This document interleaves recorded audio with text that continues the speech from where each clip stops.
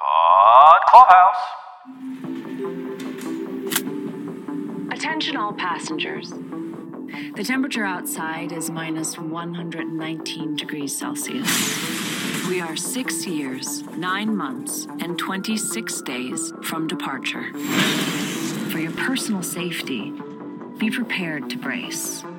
This is Paul. This is Kat. And this is Inez. Today we're going to talk about the 6th episode of the 2nd season of TNT Snowpiercer. This one was called Many Miles from Snowpiercer. I tried looking that up to see if there was any specific reference. I think we're just supposed to insert home instead of the words Snowpiercer. Did you guys come up with any other more specific connection to that title? I'm a very literal person, Paul. So.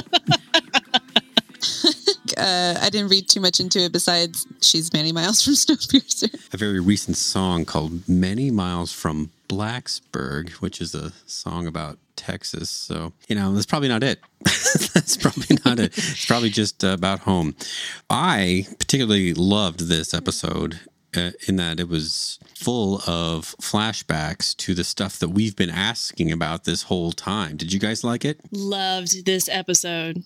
Yeah, when we didn't have Melanie in the last episode, I didn't know how they would approach it. And I know we speculated maybe it's going to be a Melanie focused episode, and it was. It was even better than what I thought we were going to get. So yeah, I loved it too. Oh, I really loved that it was only Melanie. I really enjoyed seeing this whole perspective from everything that she's experiencing in her eyes and her mental state, and even the sounds, just kind of that immersion experience. So thank you, writers, for that. All the little bits that went into this episode in terms of, the station and its condition. If you recall, I did predict that it would be in a shambles, and it was actually probably in better shape than I predicted. I thought it was going to be, ceilings collapsed and shit like that, and it was in better shape than that. She managed to turn it back on and all that good shit. But all the details of just, they look like there was still all kinds of living stuff there,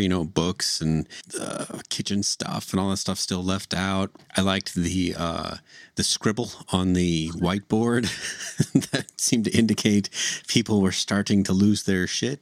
Yes.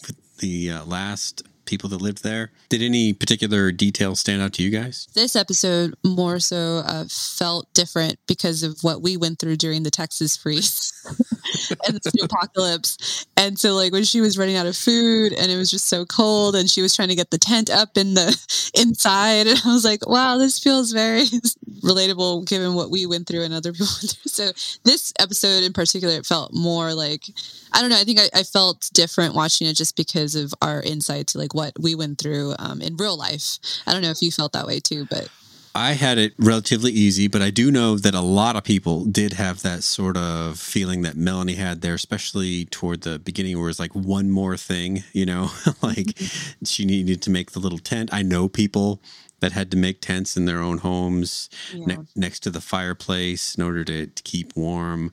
She needed to get the power squared away. I know people that sat in their homes for 3 days without power, and their homes just eventually drifted down to, 40 something degrees. We didn't have it that bad, but we did get it cold enough that when we tried to see if we could salvage anything from the freezer and the refrigerator, when we opened the doors, it was the same temperature in the house as it was in there. So I was I guess that's a bad sign. It just felt weird because it felt like we're watching a show about the end of the world, what happened, and then we went through, it was the first time that's happened while watching a show. It was oh yeah. Yeah, for sure. I think I watched this episode twice. I watched it before the freeze, and then I watched it again when I realized I'm about to come into this conversation with Kat and Paul, who are legitimate survivors of this most recent ice storm. We have the t-shirt and everything. Yeah, we gotta get you some t-shirts. It's good thing. I mean, it was bad. I think it was over 80 people passed away from this major natural disaster in Texas. So it was very serious, and I feel very fortunate and very happy that both of you and your families were able to make it safely through. But I did feel a lot of empathy for you as I was watching this episode. And I think it made me feel even more for Melanie. And I'm very interested to hear those perspectives throughout this specific episode from you guys as you know, if you don't mind sharing, right? Like, you know, how all that goes. Hopefully none of you had to like cook rats. Yeah, it didn't get that dire. Yeah, we jumped straight to cannibalism. Yeah. Speaking of cannibalism, I had in my notes, I was really ready to see if she was going to eat that arm. She got close. I think she got close. Do you guys think she considered it? Oh, yeah. I think so. And I love that throughout this episode, like, although it is, you know, it was just Melanie, like Inez said, with you get to see her mental state. And then we see, you know, I guess the figures of her imagination through other Snowpiercer characters, like Andre basically telling her like, oh yeah, I remember when you made us basically do this because you wouldn't feed us. And then she has to go through it. And like, that was perfect having, you know, the different characters given what she was going through in this one. Do you guys think that the three characters that appear in her head, do they represent any specific thing, or were they just sort of who she needed to get through that moment? I do think they represent certain things. I think with Andre, it probably represents maybe her failures as a leader, or the guilt she feels, sort of like what Ruth has been going through. It's sort of like they've had time to reflect and they're feeling a bit guilty. And I feel like she's feeling like her shortcomings, right? Like, and it just shows a lot that he's in there when she's, you know, having to eat the rat because they had to eat that jelly or whatever it was, you know? So if you've seen the movie, you know what it was. Yeah. And then like, of course, like, and then the daughter is representing something else. And then also Wilford, but like that stood out to me. I think I mean, again, they don't show, you know, how we say it's always for a reason. So I feel like it does represent that. But what would you think Alex and Wilford represent? The Wilford stuff was always wrought with conflict, and it was like driving her to keep needing to do whatever she was doing. You know, if she was working on the batteries, if she was working on putting together the climate model or whatever, he always seemed to show up when it was those kinds of things. Like, I guess maybe the mission related stuff. His words would sort of compel her to keep going, whereas Alex, she seemed to be, I'm not sure what she was there for, except that she brought with her a message of forgiveness that I'm not sure that real Alex feels just yet, but head Alex, I called them all head characters, head Mr. W, but head Alex, it's like Melanie needed to hear that stuff from head Alex, maybe just to find some peace, just in case she did not make it. Yeah, there's a lot of like heavy stuff, very extreme circumstances that she's trying to get through. And I felt like the manifestations of these interactions was kind of like, it's a life or death kind of situation here. How am I, you know, I assumed kind of like the stuff with Alex was about making peace, just like what you said, Paul. It was about making peace. It was about reminding herself that she did the decision that she really did believe was the right thing to do. And I really appreciated getting to get an actual memory hop into what that experience was. Under the extreme circumstance she's under, she has to muster all of her strength, will all of her focus to support the mission as best as she could. And it was definitely very difficult. I know you mentioned earlier, right, like the station was in better shape than you probably thought it would be, even though it still needed work. And I'm kind of like, you know, I thought it still fucking sucked. You know, it could have been worse. Like when she went to flip the switch, it could have had, you know, a burnout here or there, or the that tower that she needed in order to communicate. Man, why did it pick that moment to give out? It's been years. What about Mr. Wilford in her head, though, Inez? What did you think about those scenes? Was it just like needing that kind of spiteful fuck you kind of motivation to keep going, because she also had mixed in there the flashbacks that featured Mr. Wilford, and what I consider those flashbacks sort of the case against Mr. Wilford, but they intrinsically tied to Alex because they were all built. Or most of them had something to do with Alex, whether she was building the train or negotiating to save Alex or waiting for Alex or deciding to leave without Alex. They all had to do with her and Mr. Wilford. Absolutely. Wilford is definitely the piece of shit that we know that he is. Like, we've got to see that fucking murdering all of the geneticists, like that whole thing. I'm a science person. I don't know if that like comes out in these episodes where I tend to be more practical about stuff. And I was really angry from like a science perspective on like how like gruesome and thoughtless and irresponsible and dismissive, like how easy it was of like just what felt like a kind of a simple but serious kind of disagreement with Melanie, but then like so nonchalantly, yeah, let's go ahead and kill all the geneticists and then like over and out. And then they do it. Like, what the fuck? He is a monster. And I was like concerned. I was like, why is he like in her inner subconscious all this time? The only thing I could think of is that she just really wants to probably get back and like get rid of him again. She's driven by love from her daughter. She's driven from like the science of everything. And then a big part here is being driven by the hatred from and all of the abuse that she's endured at Wilford's hands feels really, really significant. Like he's just every time I think that he can't get worse, he's fucking worse. Oh my God. I wonder though, what I was thinking when they were showing the flashbacks is, and maybe this is not even important, I'm just dwelling on it, but I do want to know, like, and maybe given like the thoughts she was having with Wilford and how, like when you were mentioning, Paul, that she, it's always when she needed to do something. And so I wonder if it's also like a love-hate relationship, knowing that like Wilford does drive her and to do her best in a way, because like, I don't know whether it's out of spite or just because he is brilliant in his own weird maniacal way. And like, that also helps her, like they push each other. And even though it's kind of toxic and maybe she knows that and like uses that as like the motivation to continue on, but also like, do you think they had the history like with Audrey? Like, I'm still want to know, like, is he the dad of Alex? Because there was like no mention of that at all. And like, so I don't know, maybe I'm just like, it's just some other person and I shouldn't dwell on this anymore. But like, is there also that thing going on, or you think they would have let that information already come out? I think by now I'm starting to feel, and maybe it's just because I really want it to be this way, is that he is not her baby daddy.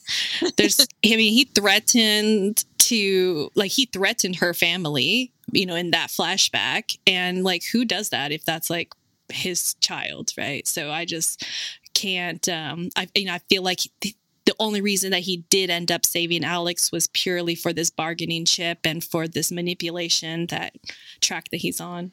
Yeah, at this point, I think the only viable track to think of him in the father role would have been just as a deeply, deeply guarded secret, Yeah. Like he doesn't even know that he is the father. Yeah. As they say on the Maury Povich show. Like, do you think that's also an aspect of maybe why it's not just him being, who he is and being, having that abuse? Like, do you think it's more, and that's why he's in he's in, her head as well, not just because of the other stuff of what he's done? Like, were they also linked together, do you think? Or do you think at this point it just doesn't matter? It definitely could play into it. And it would be a big dramatic turn and even semi-believable if she kept it secret this whole time. The one thing that kind of blows it in my mind is that Melanie is chronologically a little older than me. Probably maybe 5 or 10 years older than me for all I know. Maybe at one point she did think he was brilliant and didn't see the really bad side of him. Like she just saw the good, like, hey, we're going to build a new world and, get through this, and believed him. And then maybe it was like towards the end that she was like, oh no, he's just a psycho and wants like, his night car and like all that kind of stuff, So I wonder if that's also her feeling guilty for having gone along with it, being naive in the beginning, thinking he was this and that. And then, it wasn't out of manipulation, but it was just like she did admire him, People, like at any age, they can be victims of domestic violence and manipulation by anybody at any age, right? It all depends on the circumstances of how that journey ended up going, and we don't know everything. We only have these tiny little peeks into their relationship. We know that they have a very tight kind of like working relationship. It seems like they spent hours and hours and years just like designing this global solution. So I can see them working together and knowing a lot of that. And I can even like maybe believe historically that they might have had like maybe even like a mentorship type of relationship. I'm not feeling anymore about the romantic side, even though that totally could be some kind of possibility. And you don't have to be romantically involved with somebody to be manipulated. But I don't think Melanie, I'm not thinking that she's like a victim of that type of manipulation about like that she's keeping a baby from him for all of these years. We don't have anything to like give us really good tangible in either direction. The only thing I really have to go off of is like what I physically see. And what I physically see is Wilford and Jennifer Connelly are Melanie's character are in the show are blue-eyed and they're pale complexion. And I also see that Alex, and then her name is Alexandra, gives me like Latin flares. So I can't see Wilford having like fathered a child with another Caucasian woman who has a child who looks like she's like a mixture of Latin rooted ethnicities maybe. And that totally speculation, but I'm just using my science logic to kind of like touch on that. But I definitely believe that there definitely was some kind of manipulative relationship and grooming relationship that they were involved in early on. I just don't necessarily feel like I care to go down like the fathering, like the Maury show route. You are not the father. Maybe it's just by virtue of the scenes that we're getting between the two of them, which would only have been after years of working together, that a certain comfort level would arise, between the two of them. But it's like he, for all the moments where he can seem charming, he usually ends the scene ruining it somehow with how he actually feels about something. I wonder if that's how he is just throughout, or if he manages to maintain that charming facade at large, but just behind the scenes when he's with people that he's worked with for a while, that he lets it loose, that he's fine being the arbiter of people's ultimate fates in the face of Snowmageddon. I like that. Yeah. And I think that just might be me watching too much TV, and like maybe that's usually the plot. So maybe they'll go away from that. And it's like, not really your fault, Kat. Like Caroline and I watch This Is Us. Do you watch This Is Us? Mm-hmm. Yes. The audience for This Is Us seems to want this incestuous relationship for any new person that's ever met on the show. Caroline was perusing like Facebook comments for like this last week. People are just programmed to want to think, or maybe it was the week before when we met Nasser, the programmer behind digital data compression. I think half the TV audience out there still thinks that those are Miguel's parents. Because one of them came from a Spanish-speaking country. They had nothing to do with Miguel. But that's just how TV watchers have been programmed by different tropes, is into thinking that. So I can't fault you for that, Kate. Or not Kate, or Kat. This is us. Right, exactly. I've been programmed too. I'm susceptible to the programming. Yeah, we're so used to that. I'm sorry. Yeah, we're so used to like kind of like seeing, you know, shows kind of like go those routes, but we've also started to see a lot of shows kind of transition to like only if it's necessary to the plot, not just to add drama. And I really appreciate that kind of direction where a lot of shows are going.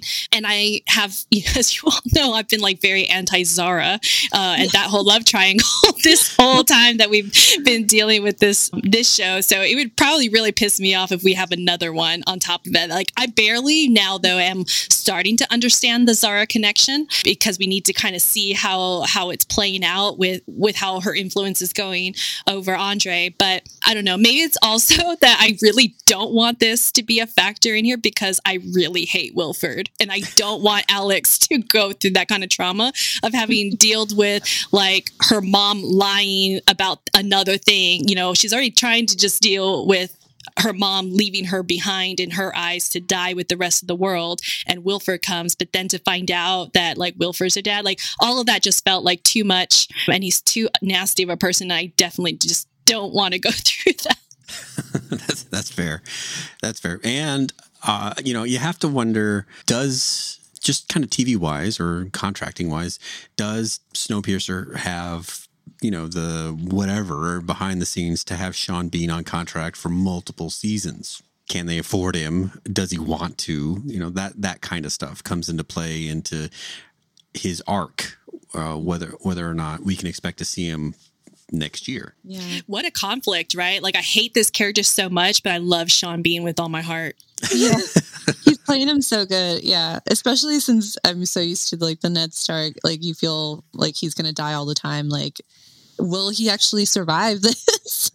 That's like going again. Also, as like the writers of the show, knowing like the audience would have that impression of Sean Bean, you know, just like that he always dies. So if he actually makes it, that's like, whoa, mind blowing.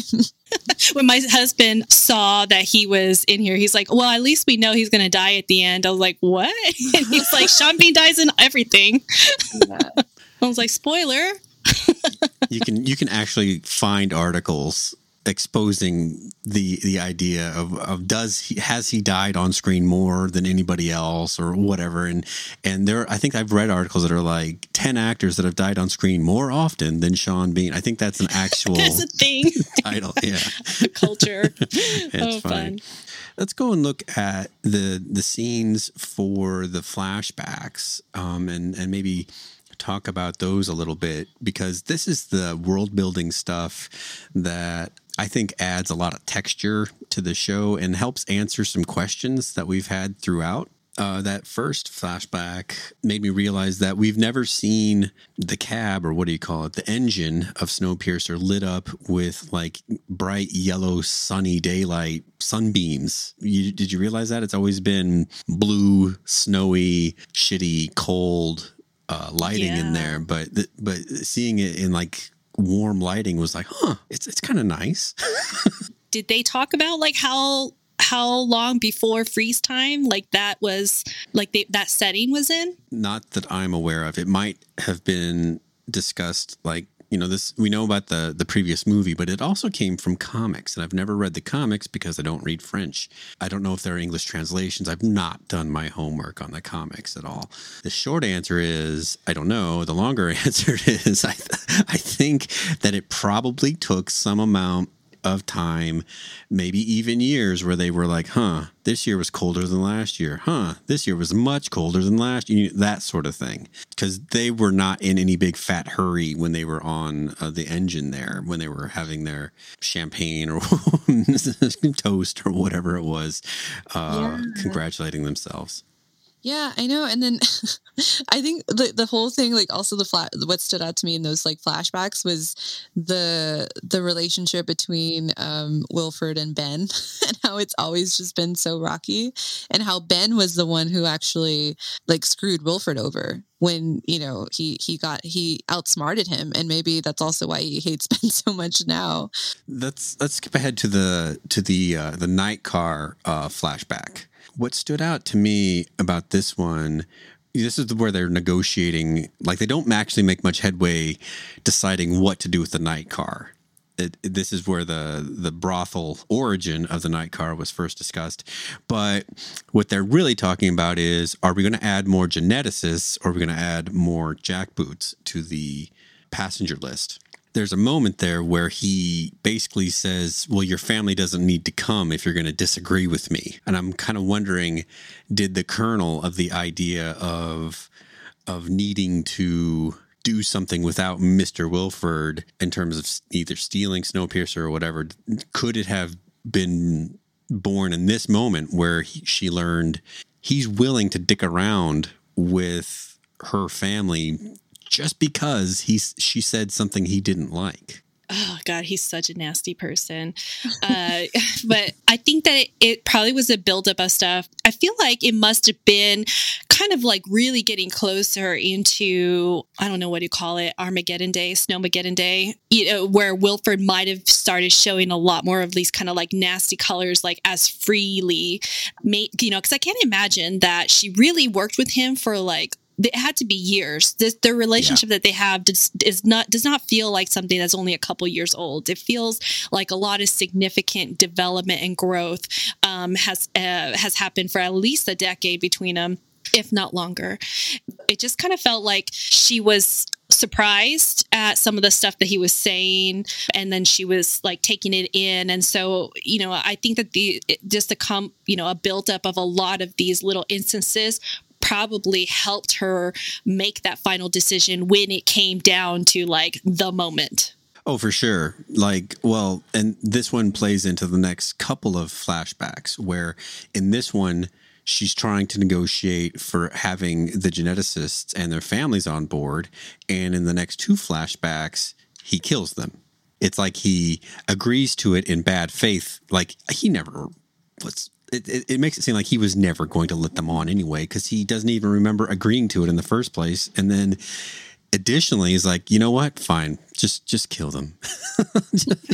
Oh my God. She seems surprised at his actions. And it seems like if she has been with him, in his world since she was 17, right, that we gather, or something like that. And here she, is much older. That's like almost 20 or so years. But we don't know how much of that relationship they spent together, or maybe she didn't fully know him. I don't know. It just seemed like convenient that at this time, like in a TV show way, like she was barely like, you're not really going to take the genetic, I don't know. It seemed a bit naive, but maybe she was, like a little bit naive. So it was like, was he just a good, getting her to do what he needed her to do, so he wasn't showing that side of him? Or was she just trying to like think better of him, and then finally realizing, oh, he is an asshole, he is like a psycho, he's putting my family at risk, and he's not really caring about the science. But like, seems a little bit odd that it was at the very end when they had to leave that she's realizing those moments. It could have also been like him knowing that Snowmageddon was upon him and he was going to be the king of the new world.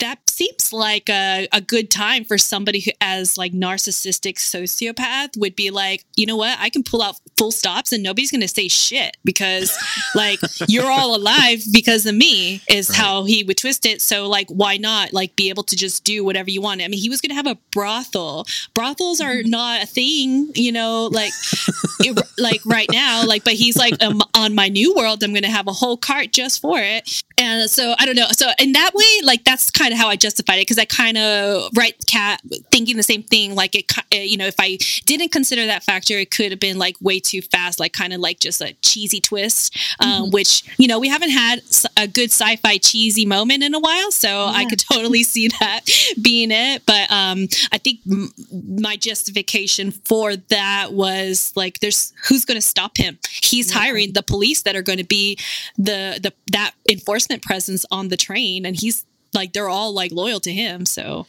it's a little like when a little kid starts to kind of get close to their birthday, or maybe their birthday party.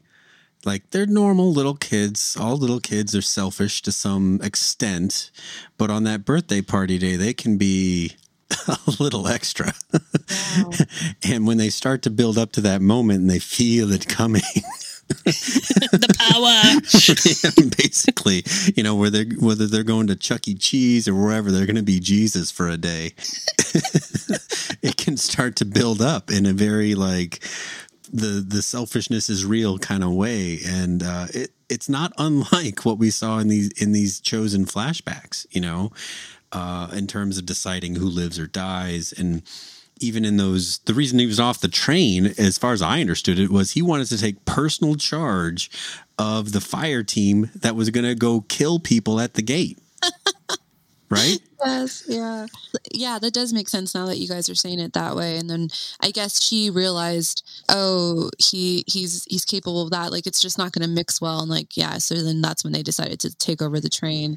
Yeah, because before that, he was answering to the shareholders. And so it was like keeping him in check. But then the power was there and he was like, fuck, I can do anything I want. I can just kill these 6 geneticists and no one can question me. And that's like how he was going to rule.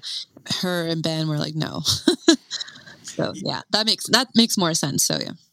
He went out of his way to go ahead and kill this geneticist just for them to end up with a train that would create the tail. Like, yeah.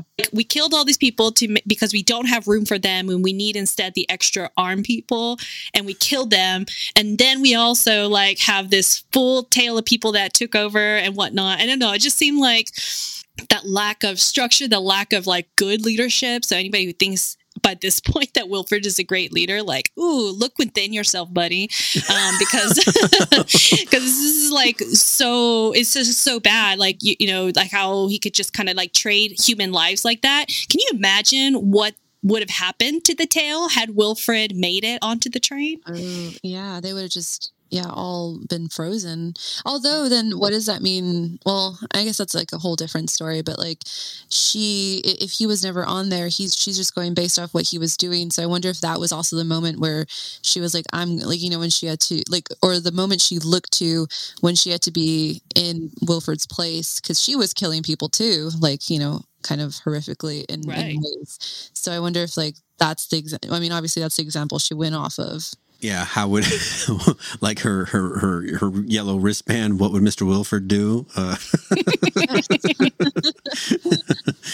I'd never noticed that person hiding behind the bags in the tail when the jackboots are trying to clear people out when the train was getting moving in the first episode.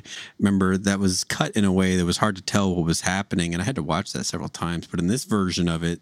And I wonder if they just used the same footage shot from different angles, coverage or whatever. But there was a person hiding behind bags, like on the very upper tier of baggage shelving, that I hadn't noticed the first time around. Just irrational fear that you'd have if you were one of those people, being well represented by that person who wasn't doing a good job, but doing the best they could, hiding behind luggage.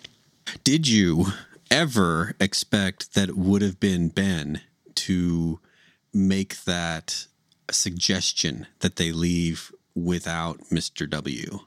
I didn't. I did not think that it was going to be Ben. And I think that, I think what one of our other things was like, is Ben Alex's dad? This told me he definitely is not. Good call. Yeah, I didn't know it was him, but I love that it was him. Well, it adds a lot of depth to the guy. Because so far, he's just been, a supporting character. This whole thing was his idea. And then the fact that those two remain close. It's hard to put a label on their relationship, because I don't know that I would go as far as to say boyfriend, girlfriend. That seems so trivial, yeah. But, they're obviously close. But he's the one that said, it's okay to leave your daughter because we're protecting the rest of the, humanity. That's a tough guy to get close with, I would think. But Melanie is like a scientist. And I think that she always has the bigger picture of life, like on the forefront. She was doing her own risk analysis. And I think that part of it is that she owns the accountability. Like she's never told anybody. She never even told Alex like, oh, it was actually Ben and I was just following what he said. No, she takes accountability. This is very heavy on her.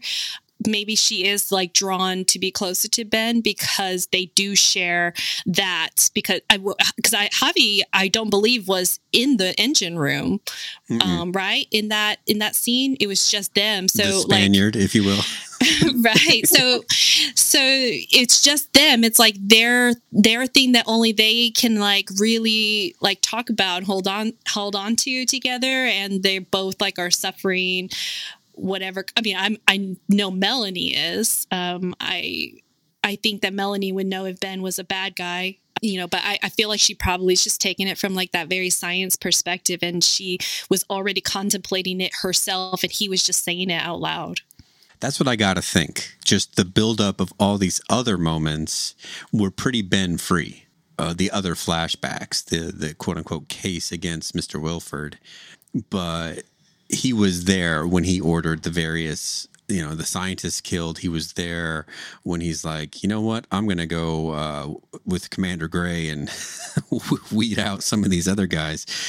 And he probably would have been privy to other discussions. Who knows how long that relationship with Mel and Ben went, if it went pre-train or what.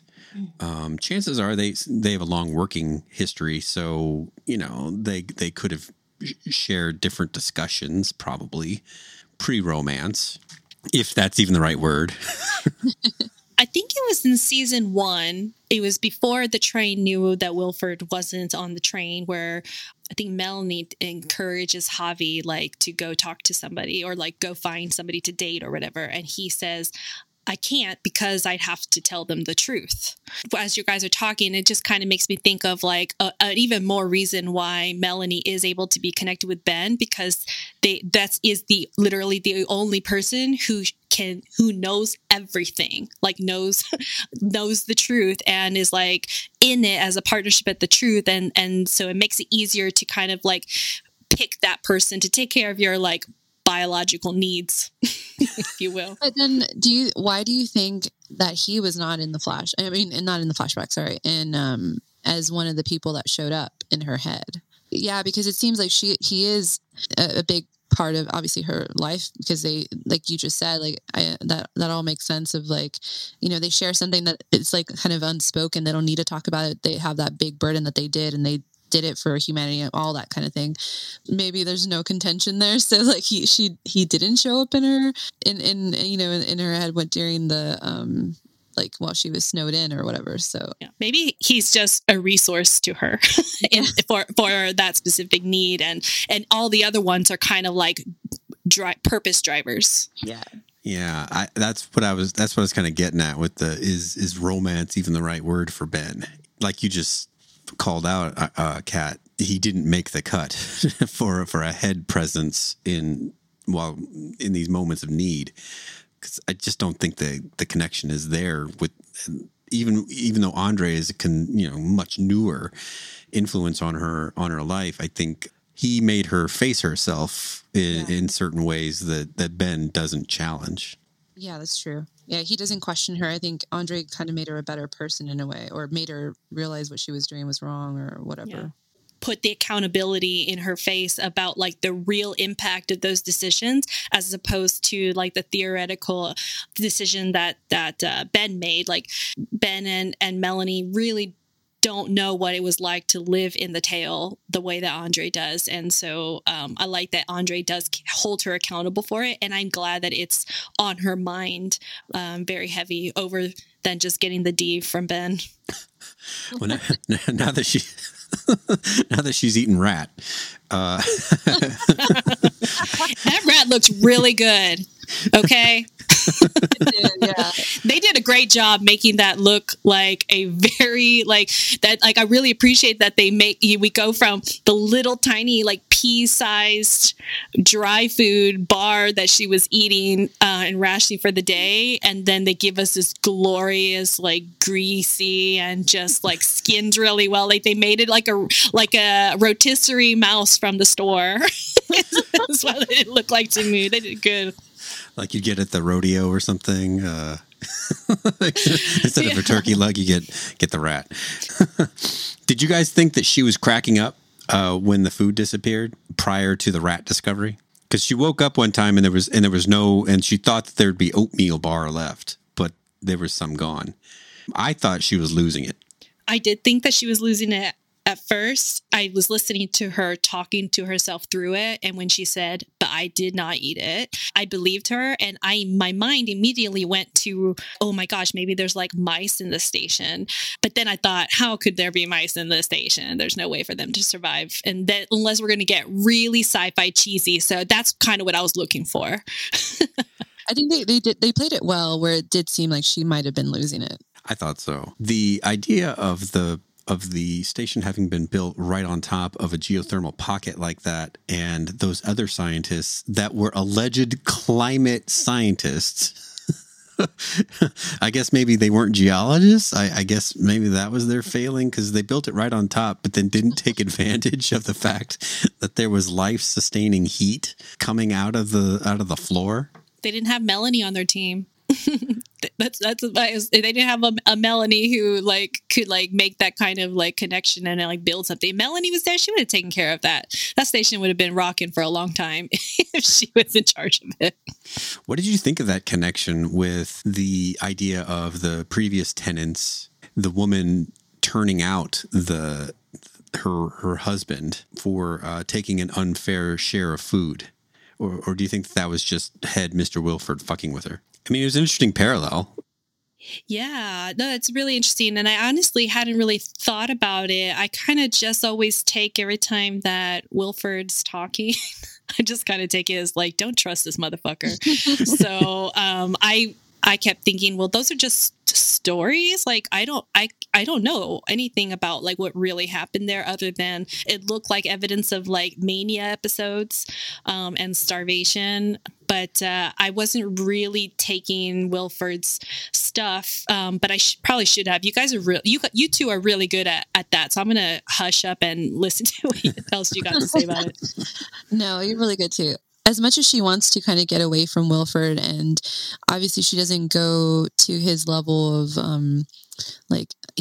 she knew that what he was going to ultimately do on the train would be wrong, and it would have been like very bad for everybody on the train, including her, and for like civilization in part. Like, I think she also just can't help literally get him out of her head, because he's such a big influence for probably all those years. And the fact that she was so pessimistic in like his story, had to be like, oh yeah, the girl, like what he came up with, or her head came up with, it's just so negative. I don't know. Like, I guess that's what she thinks about Wilford all the time, is like just worst case scenario. And like she didn't think, oh, they just went hungry and went crazy and did what they needed to do. It had to be this like really weird, very Wilfordy, like, of course they turned on each other and blah blah blah. And like, so I don't know what that means. It just shows how much of that influence is in with her, of that negativity and like abusive stuff from Wilford. Well, given that, I mean, we can take for granted that she is seeing things to some extent.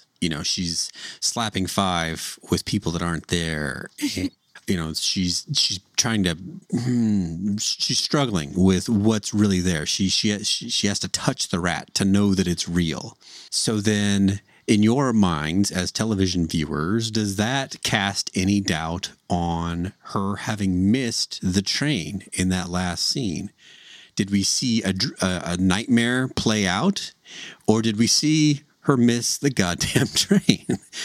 Oh man, my brain works a lot in like always being this detective mode, and I felt like I was dispelling and giving Melanie all kinds of credit throughout the episode for like these continued scientific like justifications and the ways that, I was rejoiced. I loved the way that they showed how like rats have life and the whole like science around that little like nesting area. The little rat spa. Yes, the rat spa, her buffet spot there. After all of my excitement of seeing how it was played out, like, wow, she's so fucking strong and resilient and how she survived this whole time.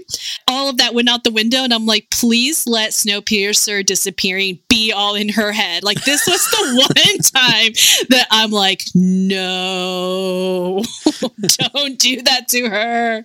That's why this episode was really cool, because the mental aspect of like what's there, what's not there really does play with the viewer. And so like now that you asked the question, I'm like, oh crap. Like, I mean, I know what I want it to be, but I wonder if it's real. And I hope that she doesn't miss the train. Because what does that mean? Like, will she be able to get back to the station? Like, isn't that suit not going to last another trip back? Like, unless she somehow finds the snow thing buried or something like that can help her. Right. So then that would not be good.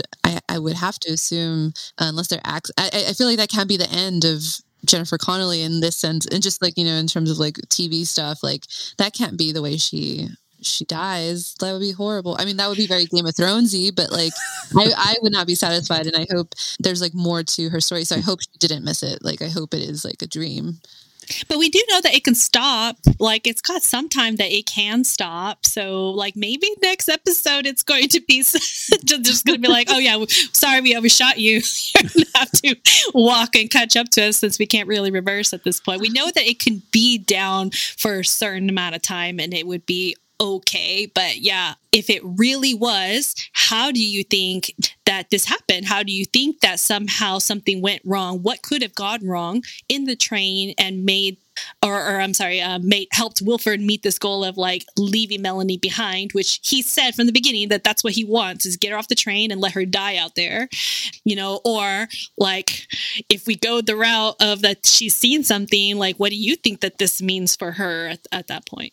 Those are great questions. I mean, I was personally hoping that it was a dream sequence of some sort, even though that's a wicked cheat. That's a very like soap opera kind of turn to take is, next week she wakes up and it's like, oh, time to go get the train. Whatever. Or they're on the radio, finally answering her on the radio. Yeah. I mean, all that stuff that you guys were saying about her situation, they showed the batteries that she brought with her. And when they were good to go, they shined either a blue or a green light, and they showed that they were showing red. I think the situation with the power in the station was that she could bring along the batteries, and that could kind of jumpstart the station, which it did. And then the solar panels could work with the batteries to keep it going for the month that she needed to be there. But I think that was it. And that last time they showed the batteries, they had no light coming out of them at all. The station is kind of done at this point because, every day she had to go back out there and wipe off the panels, and there wasn't really that much sun to get anyway. If the train doesn't stop, then she's screwed. Yeah. You are right that we have seen it stop. If this is all real, and the fact that we saw Alex banging on the glass and her sort of being the de facto chief engineer, even though Snowpiercer's in front, everything seems like slaved to the Big Alice engine, which is where Alex would have been, because that's in the way back. In fact, that back window would have been in Mr. Wilford's private area. if I have the layout correct. And if she's not in charge of stopping the train, then no one is. Which would make you wonder, well, then who is in charge of what the train is doing? And I guess the answer would be Mr. Wilford, which is not a great answer. But if you remember last week, the way things wound up, he was starting to take over the train. Right. We had his Wilford Knights murdering the Breachmen. Perhaps this overlaps that storyline in a way that we haven't seen yet.